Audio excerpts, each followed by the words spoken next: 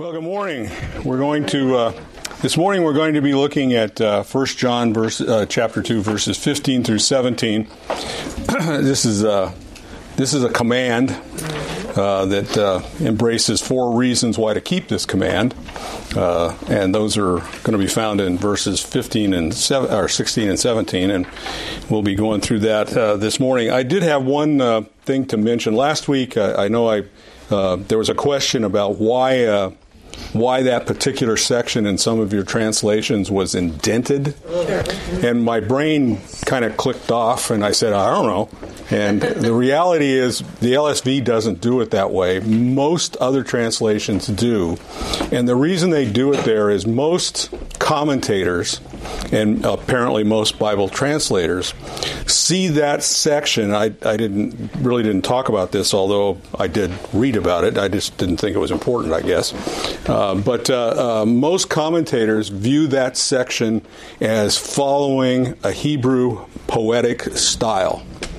And as a result of that, as in, if you go to your Old Testament, you go to any of the prophets, you go to the Psalms, everywhere there's poetry, it's indented. So the translators of the New King James, the NIV, the NASB, the King James, what other Bible did I look at? The ESV, they all indent it. The LSV doesn't.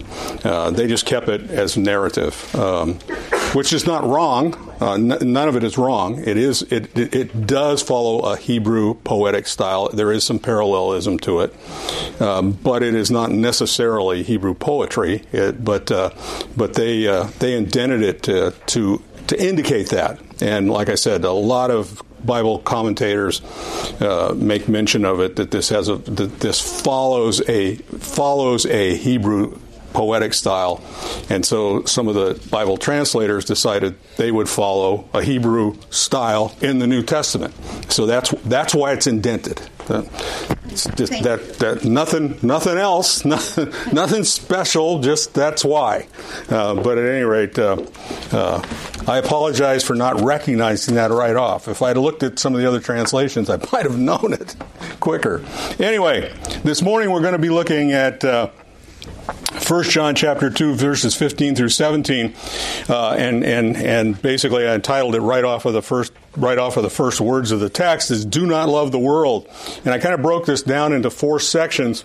I broke verse 15 into 2 simply because they're contrasts, but it flows. But anyway, it's first of all, it's because it's the command of God, and secondly, it's because of our love for God. And then verse 16 is going to give three examples of or prohibitions that we need to stay away from that indicate love for the world, and that's because the world hates God. That ultimately is the answer to those. And then the final one is the final admonition is because we're to have an eternal point of view, and so that's the way this chapter breaks down. So, okay, so verse 15. I'm going to read through the text, and then we'll go back. Do not love the world nor the things in the world. If anyone loves the world, the love of the Father is not in him.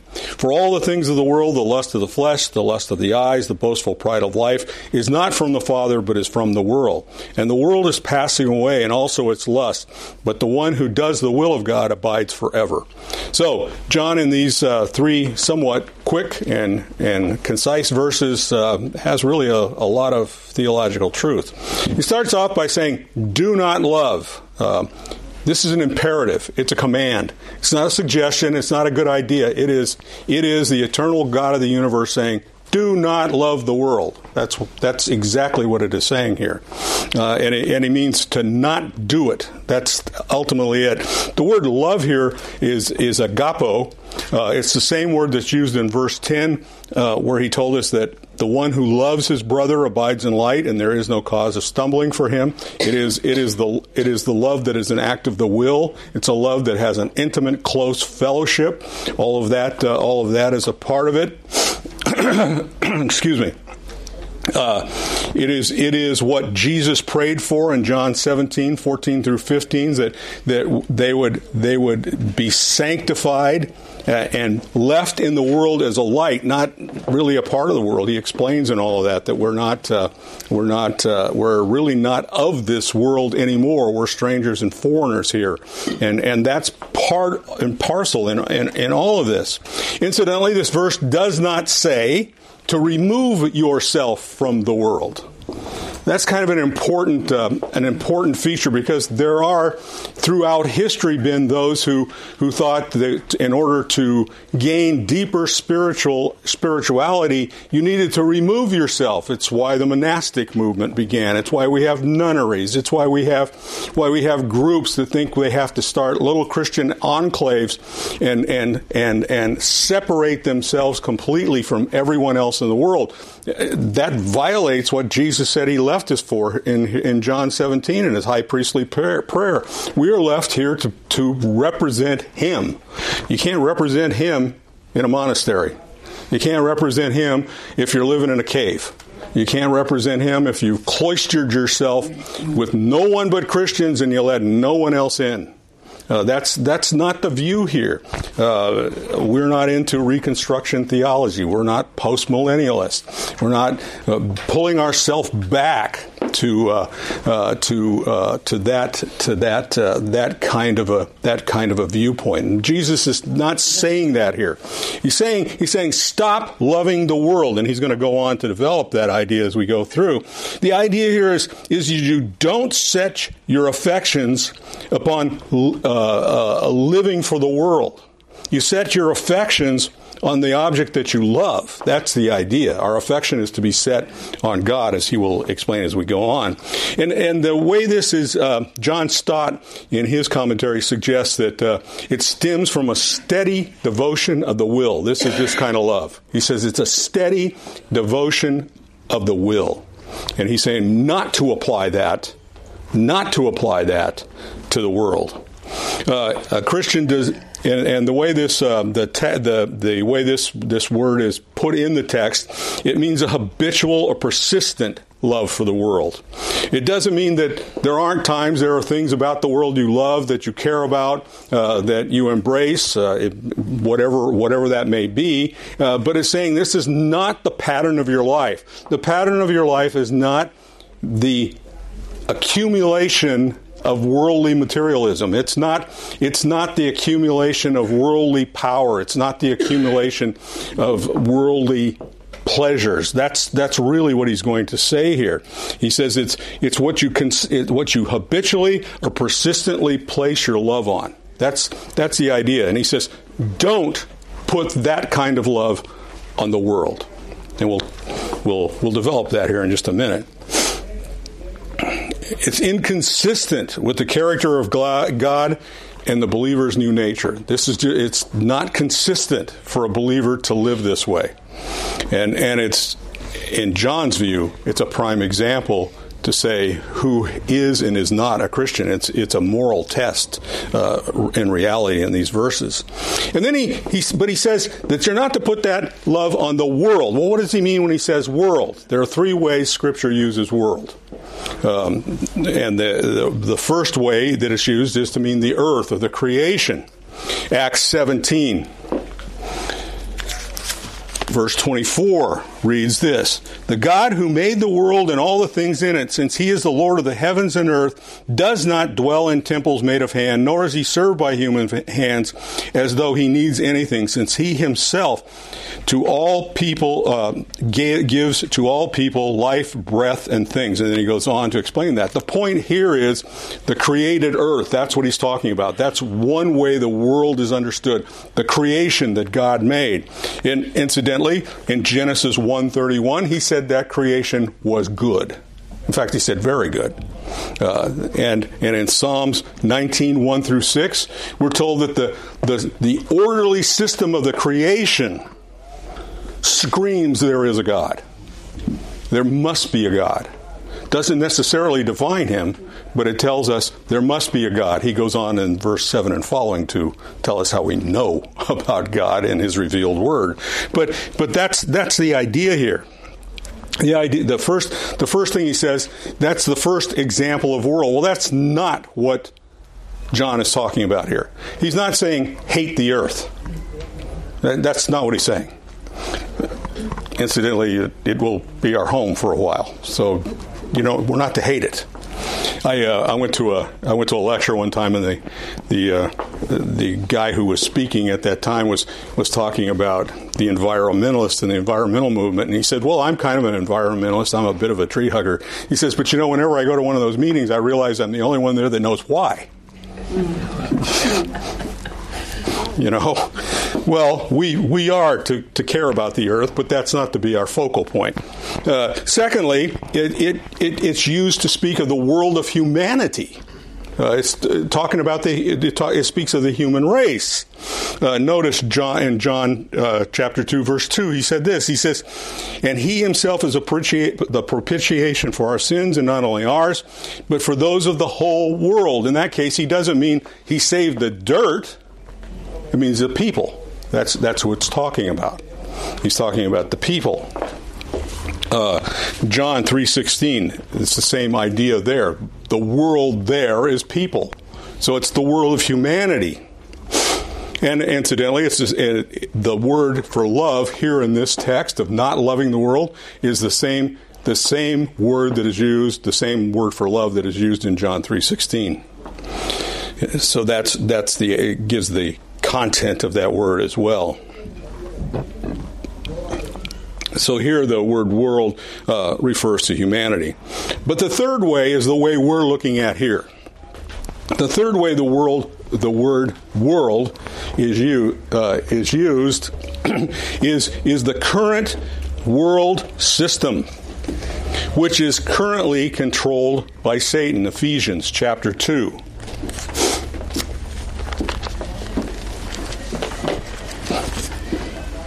Ephesians chapter 2, verse 2. Let's pick it up at verse 1. "And you were dead in your trespasses and sin, in which you formerly walked according to the course of this world, according to the ruler and power of the air, the spirits that are now working in the sons of disobedience, among whom you were formerly conducted yourselves in the lust of the flesh, doing the desires of the flesh and the mind and of the mind, and were by nature children of wrath, even as the rest." And so here it is talking about the world system in which we live. It's a system we currently live in today. It's where we currently have our place in this world. And he'll define this even more when we get to verse 16. Jesus told us in John 15:8 that if the world hates you because it hated him first, we as Christians, as believers, are in opposition to the world system. We stand against it. We stand as, if you will, kind of a buffer in this world, holding back evil to a certain extent. And Ephesians 6:11 through 13 makes it very clear that this world system is at war with the kingdom of God. Those are things that must be recognized, and that's what John is saying, not to love. Don't put your affection on the world system. This is not where we live. This is not where we have our being. This is not where we're to put our place. That's what he's telling us. He's telling us, don't do this. Incidentally, he goes on to say, the text literally says, stop loving the world. It means if you get caught up in it, stop doing it. Desist is the idea here. And keep in mind, it is a command. And then he goes on in the last part of verse 15, he says, if anyone loves the world, the love of the Father is not in him. If anyone loves the world, love, here again, is the same word that is used in 15a, where we're told not to love. He says, but if anybody does, this is also a present tense. It means it's an habitual, intimate fellowship with the world. That's what it means. It means that our affection is placed on the world. That's our whole focal point. And I'm sure all of you know people like this, that's the whole idea. That's where they are. It would consist of a devotion to things of the current world system, its priorities, its amusement, its politics. I don't know about you. We're going into a political season once again. I don't think we ever get out of them anymore. Doesn't seem like it anyway. But, for me, there was a time when I was a staunch patriot, I guess you could say. I wore the uniform proudly. I served. I did the things that were required. But, as I have matured, I think, in my Christianity, I've come to realize that was just foolishness, Basically, war is a game where old men send young men to die. That's all it is. And I have come to realize that most of the time, if not all of the time, when I have placed a vote, it hasn't been because I really wanted to see that person in office. It was simply because I thought the other guy was worse. In fact, I will tell you right up front, I voted for Trump in the last election. The reason I voted for him is I figured if Hillary Clinton was in there, we would be under persecution today. That's why. That's the only reason.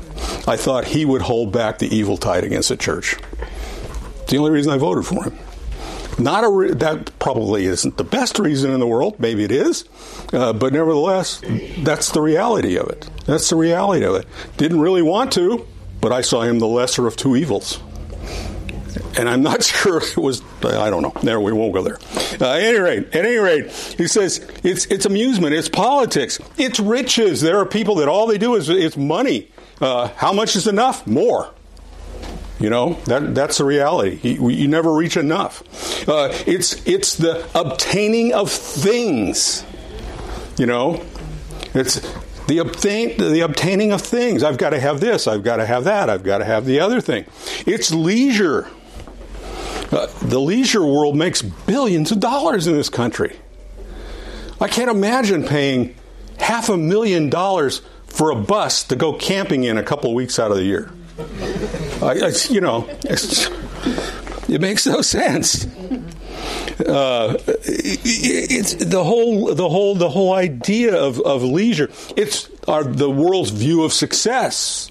Titles, degrees, whatever it is, wherever area you're in, whatever marks the success in that area, it's the attainment of things. It's called lust. That's the idea here. And it goes on to say that the person who lives his life like that, the person who has put all of his attention and focus on things, success, leisure, whatever it is, we pay athletes millions of dollars to throw a ball around.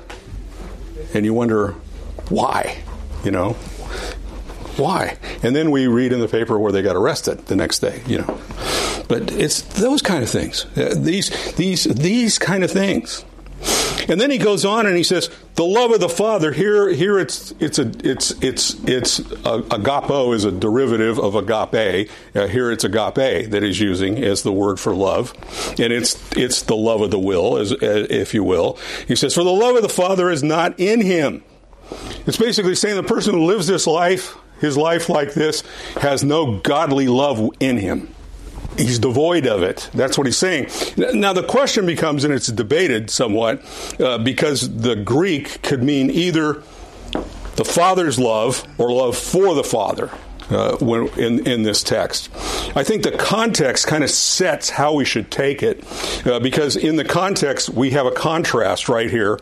And the contrast is this, that we are to not love the world, therefore, we are to love the Father. So I think it's our love for the Father that is the focal point here, and that's one of the ways it can be translated. The bottom line is it really doesn't make a whole lot of difference, because if you turn over to chapter 4, verse 19, we love because he first loved us. So the reality is we can't love God if he didn't love us first. But I think here it's talking about the reciprocal love back to God the Father in this particular case. And he goes on to say that love is not in him. The agape love for God, the creator of the universe, doesn't exist in the person who has set their affections on the attainment of what this world has to offer. And that's where their life is lived, and that's ultimately their God. That's their idol. Whatever realm it takes place in, that's their idol. He says it's not in him. John is saying he is clearly devoid of any love for God. It's not in him. John is clear. A consistent devotion to a God-hating world is something that would nullify any claim of being a Christian. That's what John is saying here. John cuts things in black and white, and that's what he's saying here. Someone who habitually puts their life here, they have no love for God, and their love is all set on the world system. John Stott also said that love for God and love for the world are mutually exclusive. You can't do both. It's one or the other. Jesus said in Luke 16:13, "No servant can serve two masters, for either he will hate the one and love the other, or else he will devote to one and despise the other. You cannot serve God and wealth." That's what John is wanting us to understand here. You can't call yourself a Christian and serve the world in that sense. And then he goes on, and now he's going to give us some examples. He says, "For all that is in the world, the lust of the flesh, the lust of the eye, the boastful pride of life, is not from the Father, but it's from the world." And I'm going to take out the three negatives that he says here and just put the first part of the verse and the last part of the verse together, because it kind of makes it clear. It says, "For all that is in the world is not from the Father, it is from the world." In other words, what he's saying here, God does not give these things. God is not the author of these things. And that's important to understand. Because in between those two verses are the three categories which he is going to say that are in and from the world, and they constitute sin. Yes. How does that work with God being sovereign over everything, but saying that something's not from him or not of him? Or very simple, because a guy named Adam decided, in my view, made a choice at a particular juncture in human history. His wife, who was the only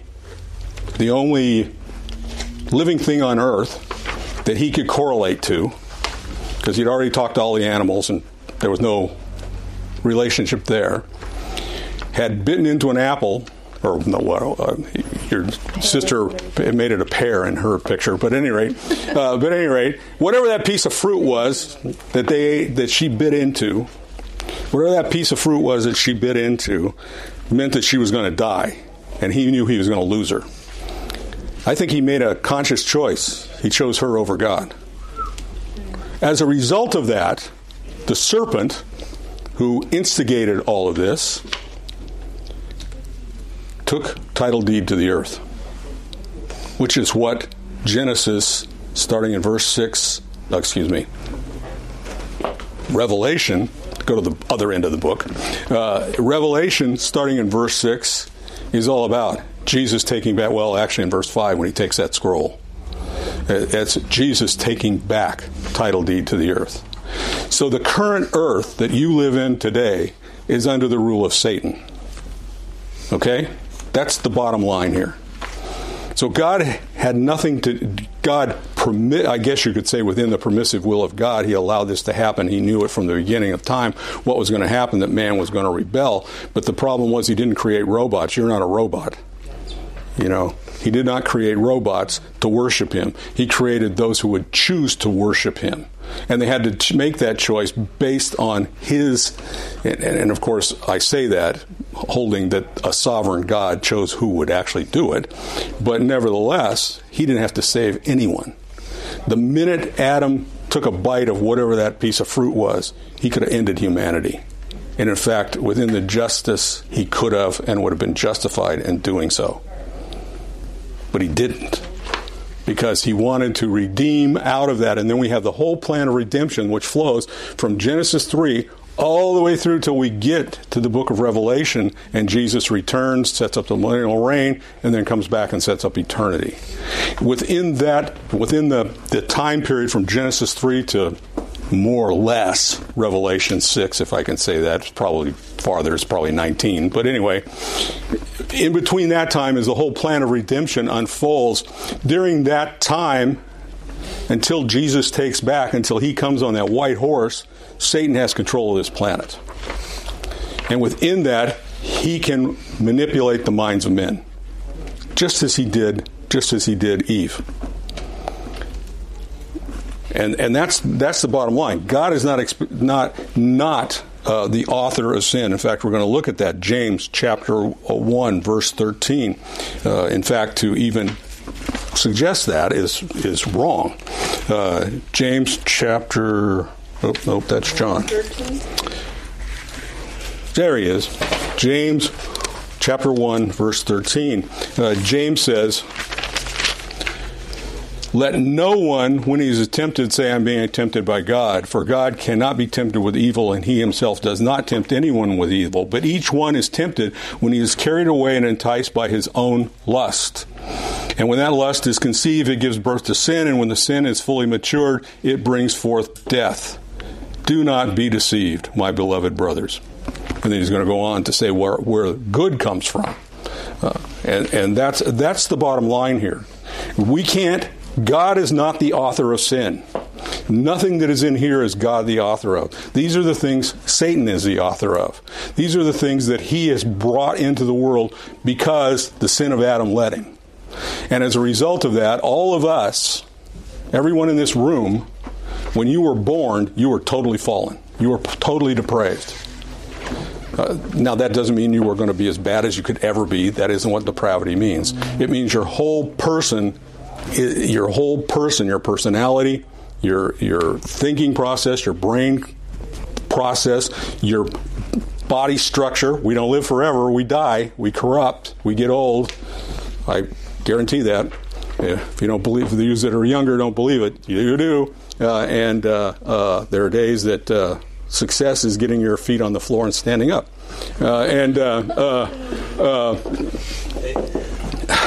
See, I got a couple of votes already, but I forgot where I was going now. but the reality is, that's what depravity is about.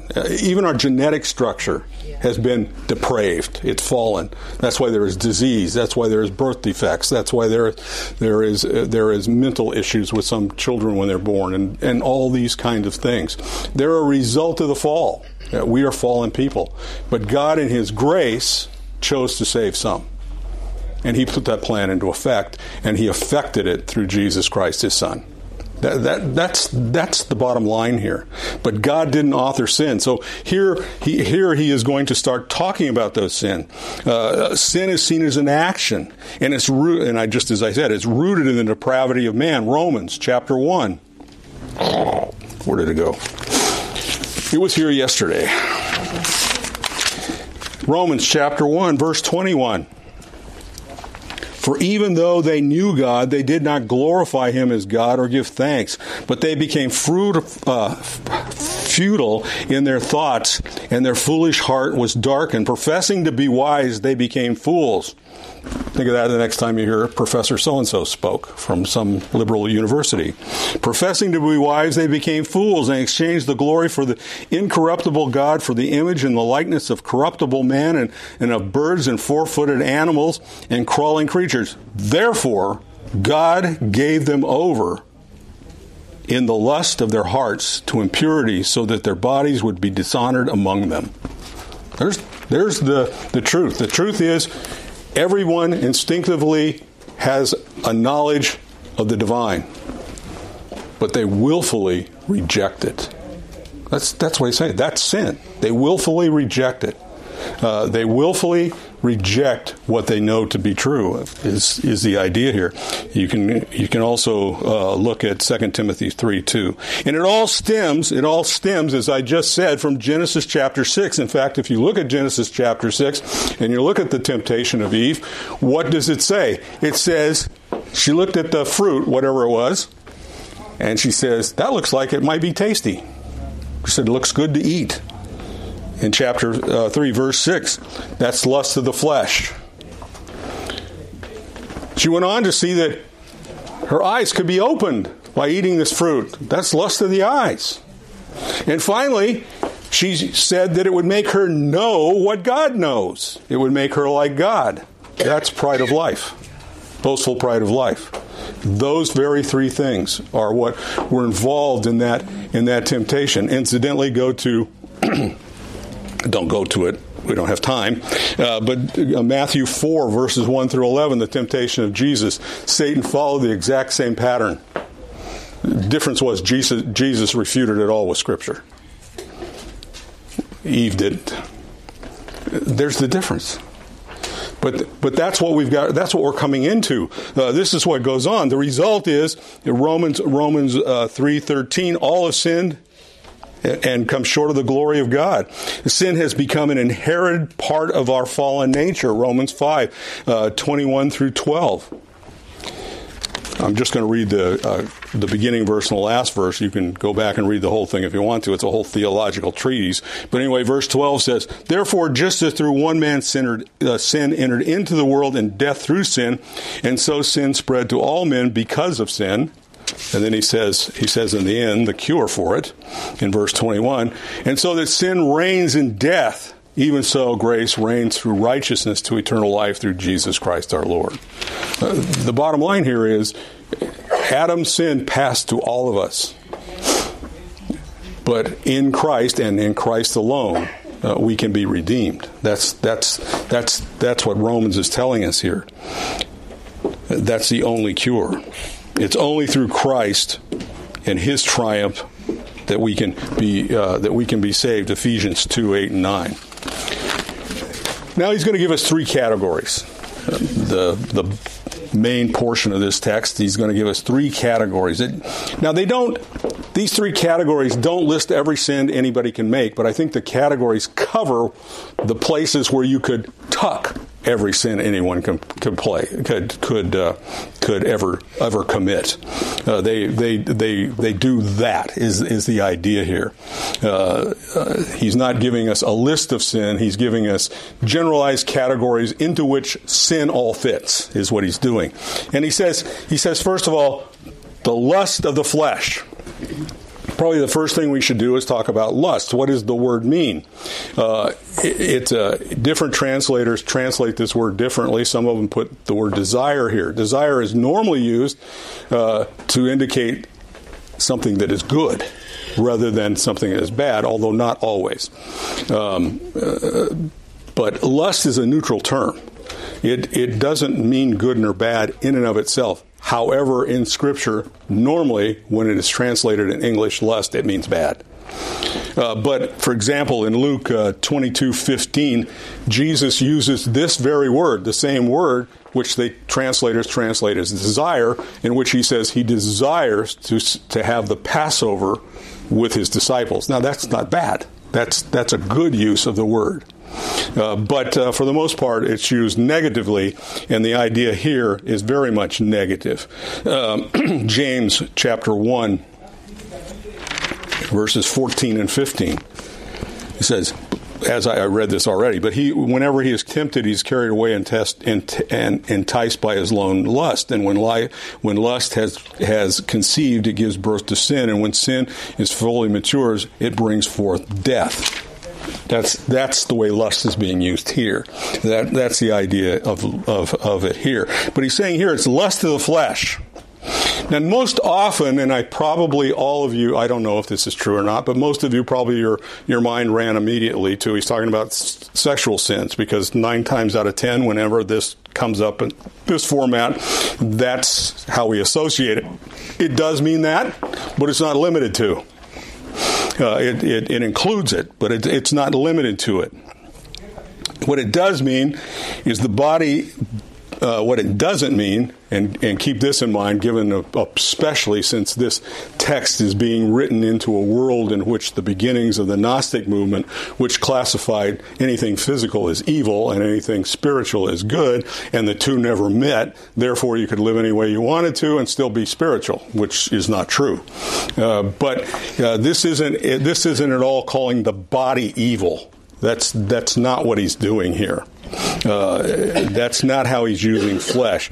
Here it's the principle of sin that exists within our fallen nature, Romans 8, 12 and 13. That's the idea here. This, while it may and does include any forms of sexual sin, it also includes things like substance abuse. That would fall into this category. Those are sins of the flesh, whatever that substance may be. It would include things like gossip. It would fall into this category. What I spoke of earlier about being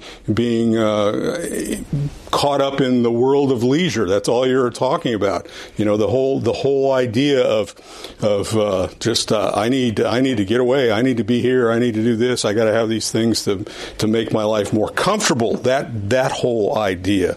It would include gluttony. Genesis 3:6.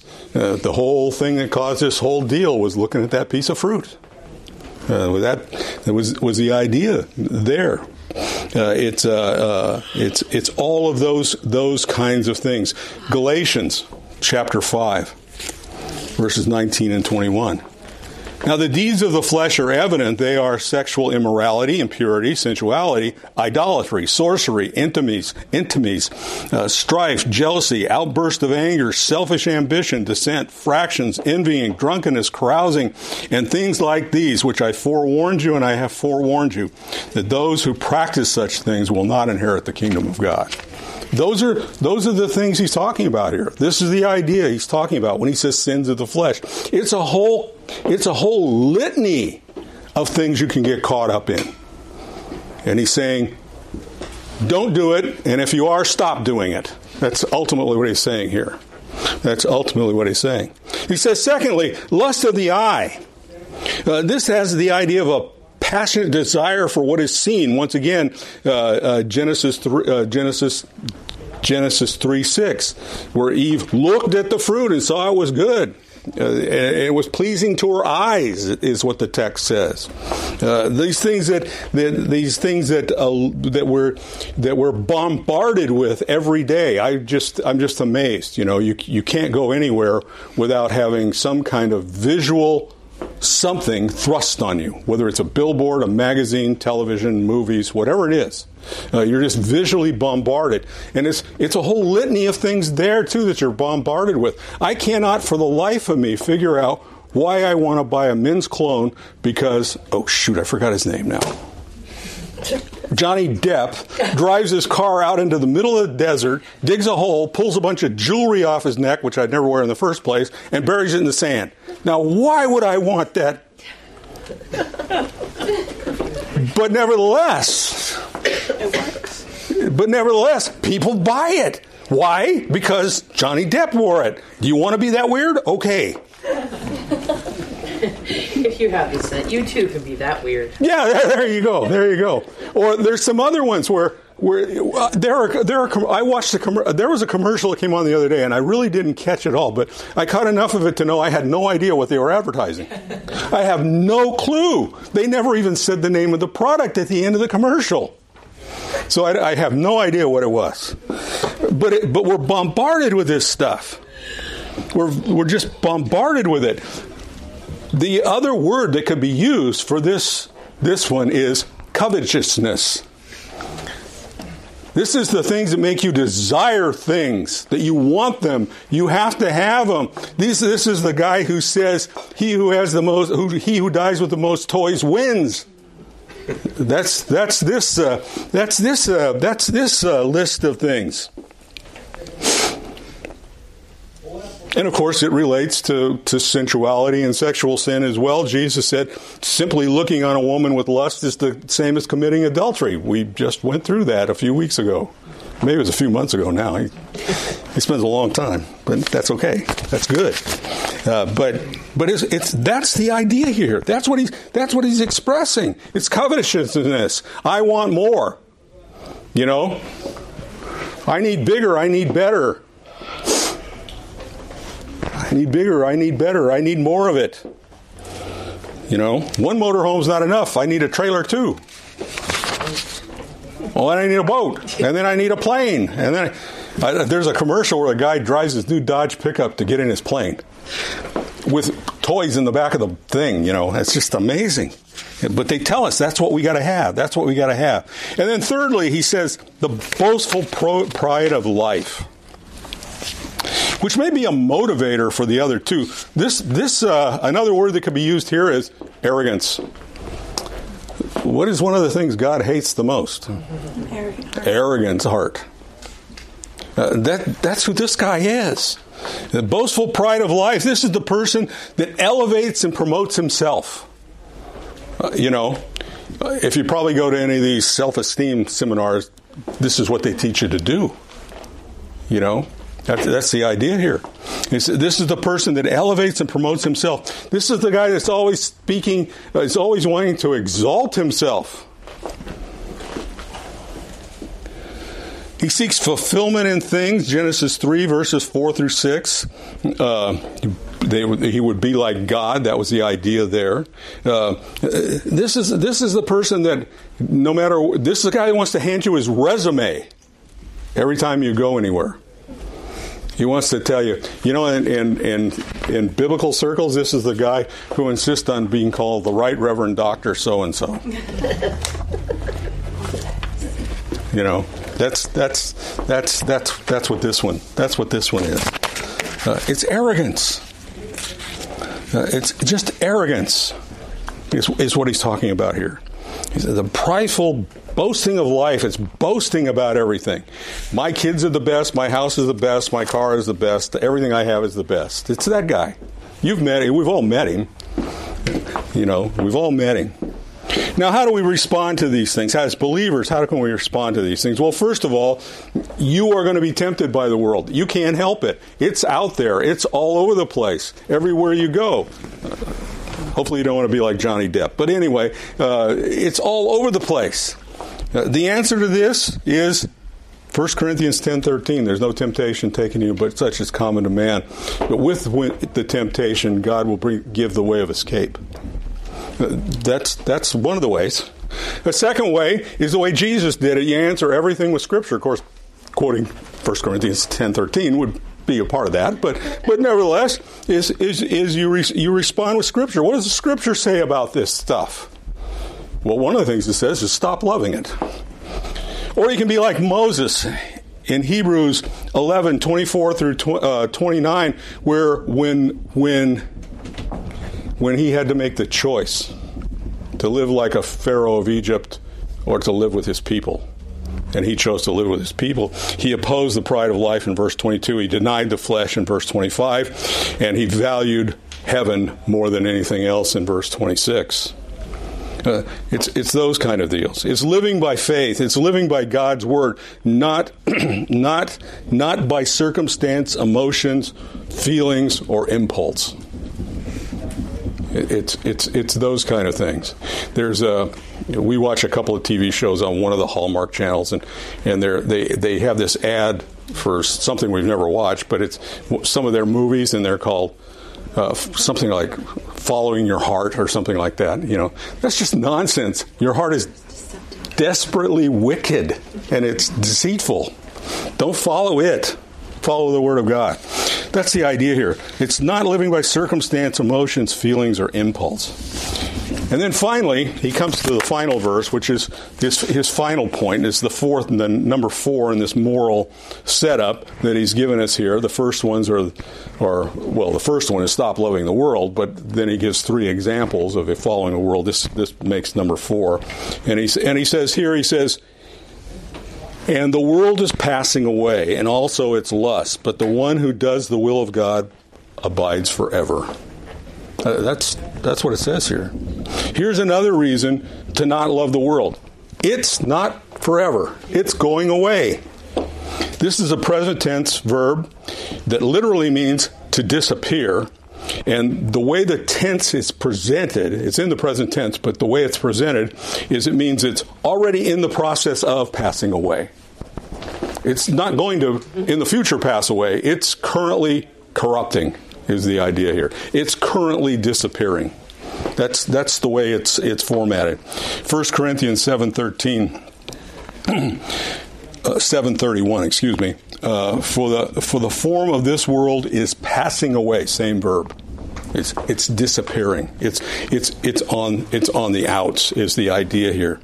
The idea is not the end of the physical universe. He's not talking about the events of 2 Peter chapter 3 verse 10 at the close of the millennium when the universe is untied, when God brings it to an end. But he's talking about the destruction of the satanic world system that is in current opposition to God. And those who oppose God, those people who also oppose God, who incidentally are headed for eternal damnation. It's 2 Thessalonians chapter 1, verses 6 through 10. It's Revelation 19, 11, 21, when the rider on the white horse mounts up. It's Revelation 17 through 10 when the great white throne judgment is set up, and it's 11 through 15 when Satan is ultimately eternally bound in the lake of fires. That's the terminus point. From there, the new heavens and the earth then come. But that's what he's saying here. He's saying, why don't we love this world? Because it's not forever. Eternity is with God, but this world isn't. This isn't where you want to put your affections. You want to put your affections in the kingdom of God. That's the idea here. So, John, it's specifically referring to our world systems, but it's also true of the physical reality. Well, the physical reality, yeah, it will be remade ultimately, but the reason it needs to be remade is because of the corruption. Because of the world system. Yeah, it's because of the corruption. Because you understand, when Adam bit into that piece of fruit, your pear, it messed up everything else too. Okay. She did a class one time for her Sunday school class at our other Sunday school class, or it was our tutoring class. The tutoring classes we had, and she drew the pictures of the fall of man in Genesis 3, and the fruit she made was a pear. So I kid her. That's what gets a bad rap. Yes, that's what her view was. Apples get a bad rap, so I made a pear. Apparently, she has something against pears. But at any rate, that's what we were talking about. You needed to be in on the joke. But anyway. But he says, but on the other hand, the one who does the will of God, who does is a present tense, means habitual habit. This means this is what you do. This is how you live your life. You live your life wanting to serve God. You live your life wanting to do His will. You live your life studying His Word. You live your life and you know His will from His Word, incidentally. Hebert, in his commentary, put it this way. He said, it is this resolved obedience, imperfect though it may be, that brings the assurance of permanence amidst a present scene of change and decay. The will of God is revealed in Scripture. And that's how we know the will of God, because God told us what it is. He gave you a whole book so that you can know it. That's the idea here. Psalms 41 verse 8. I desire to do your will, O my God. Your law is within my inner being. Is the idea. And then he says abides forever. And we've talked about this word abide. It means to be at home. It means to be resident. It means to be in the NSB. It says live forever rather than abide. It speaks of eternal life. That's what it's speaking of here. That's what it's saying. The one who does the will of God lives eternally. And eternal life is a quality of life, incidentally, because the unsaved live eternally too. Well, they die eternally. But believers live eternally. That's the idea. And incidentally, John, as we will find out sometime down the road, his purpose in writing 1 John 5:13 is These things I've written to you who believe in the name of the Son of God, so that you may know that you have eternal life. Incidentally, that's a present possession tense that's written in, which means currently you're eternal. If you're a believer, you currently have eternal life. Yeah, this physical body, which some of you who are younger today will be glad to get rid of when you get my age. But anyway, it's going away. It's going away. But you're going to get one that's fit for eternity. So, are there any comments or questions this morning? Oh, sir. I don't know if this is a Bible verse, but Christ died to destroy the works of the devil. Yep. That hasn't happened yet. It's in the process. It's happening to an extent, but not totally. Well, it hasn't come. Redemption, and if redemption is a process. It began in Genesis 3. The moment Adam bit from that apple, the process of redemption began. Right now, we are living in the church age where God is calling out a people for His own purposes, and in which He foreordained before the foundation of the earth to save them. Christ came to redeem them. Ultimately, He will redeem Israel. And there's a whole bunch of other nations that He also redeems during that period. They're subservient to Israel during the millennial reign, which I'm sure if you're listening to the millennial series, in a year from now, we'll probably get to that part. But I'm not picking on him. I understand this. I love it that you can go that deep and stay that long. But